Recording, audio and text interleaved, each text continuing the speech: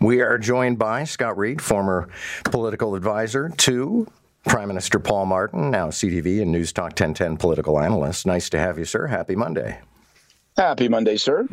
So Olivia Chow is becoming even more popular, and I want to be very careful how I express this. I'm not saying I don't like Olivia Chow. I just can't figure out how she's pulling this off.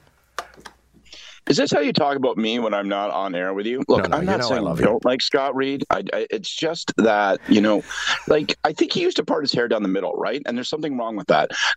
Look, I'm with you.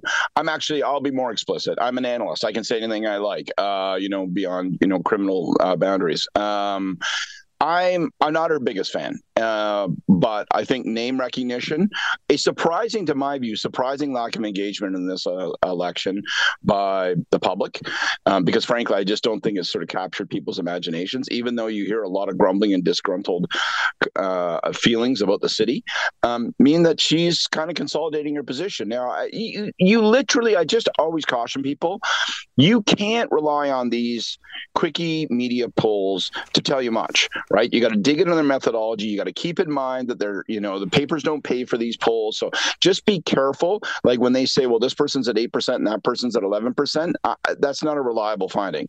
But the fact that she's lapping the field, that is a reliable finding, and it's been found over and over again.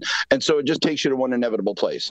Unless the field does something to Olivia Chow, or Olivia Chow does something to Olivia Chow will be mayor. What I find fascinating in all of this, Scott, is, I remember how Doug Ford kind of disappeared from the campaign trail during the last election, but at the same rate, his MPPs had to get elected. So, that's sort of explainable. But in this case, Olivia Chow just sort of floats above everything with in an impenetrable platform, and somehow she is the runaway favorite. She has two big advantages. Obviously, name recognition, right? She's a familiar political commodity. And second, the left has largely blown their whistle and cleared the basketball court for her. And, you got Josh Matlow a little bit chewing in there, but Josh is a lone player.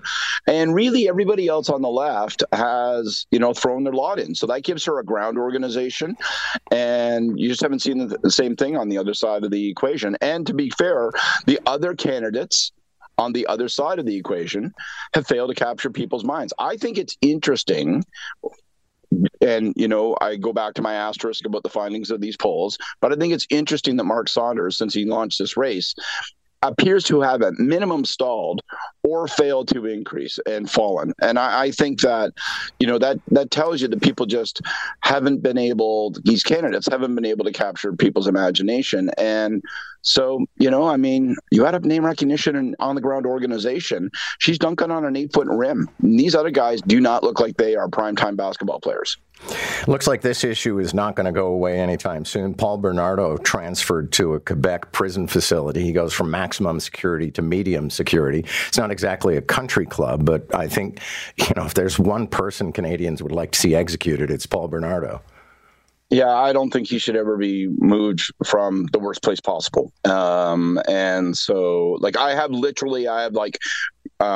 angry guy in his driveway sitting in his lawn chair with a mustard stain on his shirt kind of opinion on this. I don't think that guy should be provided a single creature comfort for the rest of his existence. I come by this a little bit personally. My business partner, longtime super close friend, his family were very close friends with one of the girls that was murdered by him. And I got no human kindness for this guy. And so I'm with the minister. I think, what do you call it? Incomprehensible or something. I know that's how our system works, and we ought not to interfere with it. But in this case, I just think this guy, just leave him under a rock. New survey shows people are more afraid of running out of money than death. I'm not sure the two circumstances are comparable, because I'm in the process right now of meeting with a financial planner to figure out what my retirement looks like. And his first question was, how old do you want to be? And I thought, I don't know. How old do you want to be? Ask me 1 year from my projected passing. 85 seems old until you're 84 and a half, right? I don't trust polls like this. This is, I guess, the theme this morning. Like, first of all, are those my only choices? Second of all, I don't think. I think people over-report their economic pessimism. I think people are economically pessimistic. Don't get me wrong. But when things are going, really, really badly, as they have been with cost of living, people say, I can't afford anything. And we know statistically that that's actually not true. So when they ask people, well, will you default on your mortgage? A huge percentage over and above the number that actually will say that they might. When you ask people, how dire are you? They say, I can't even eat. And I'm not underestimating how bad it is out there, but I am saying that when you ask people this, you invite them to overstate based on their perception, not their reality. Do you agree with Chantal Hebert's analysis that Pierre Poilievre is kind of, it's not necessarily slipping from his grasp, but his current strategy is not necessarily endearing him to Canadians when he should be the prime minister in waiting? No, I don't really agree with her. I think she makes a strong point about his failure to connect in Quebec and how that gives a lifeline to Trudeau. You've heard me say many, many times, I don't think Trudeau should step away, no matter how battered and bruised his brand is in English Canada, because without 35 seats in Quebec, the Liberals have no chance of forming any kind of government, and Trudeau alone gives them that. But Poilievre is also giving them that because he's not connecting in Quebec.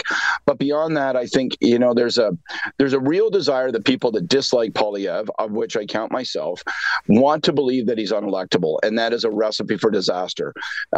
He's on track to be prime minister, and I do not believe he will defeat himself. I think that the other side is going to have to defeat him, and I watch a lot of Liberals say, yeah, but this guy's not going to get there. But that's what my friends who worked for Mr. Harper said about Justin Trudeau. Nobody would ever really elect him prime minister. That's what we said about Stephen Harper. He was too extreme. He would never get elected. That's what they said about Mike Harris. I can go on and on and on. That's what they said about Rob Ford. Never underestimate your opponent. Never imagine that your opponent is going to stop themselves. You have to stop them. Brian Lilly writes in The Sun today about his attempts to get documents to find out what's going on with the Eglinton Crosstown. The Ford administration is stalling around, and the Crosstown people, Metrolinx, are saying, yeah, it's going to cost us a whole whack of money, and you're going to have to pay. Okay. I live a baseball throw away from this thing. And we are so in the dark as a city, right? When is anything going to happen? They are cutting the lawn and the medians on this thing because the grass is growing, but nothing is running on it. We are all desperately locked in a dark room with no door handles, okay? We don't know what's going on. We don't know when it's going to get fixed. We don't know if it's ever going to run. We don't know how much it's going to cost us.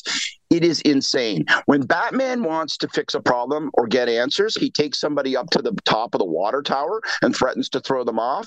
I know we're not supposed to ever recommend violence. I'm almost at that point, okay? We need to Batman this thing. It is an unbelievable, unmitigated disaster, and they have to bring in new people to have the debate so that they can have more fingers to point blame at one another. It is insane. It is an insane screw up, and there needs to be answers big time. They should literally call an inquiry, and it is astonishing to me that we don't know when this thing's going to work, but I do know this: almost every promise they make, you can depend on, not depending on it. Thank you, sir. Thank you. Pointed analysis from Scott Reid, CTV political analyst and former advisor to Prime Minister Paul Martin.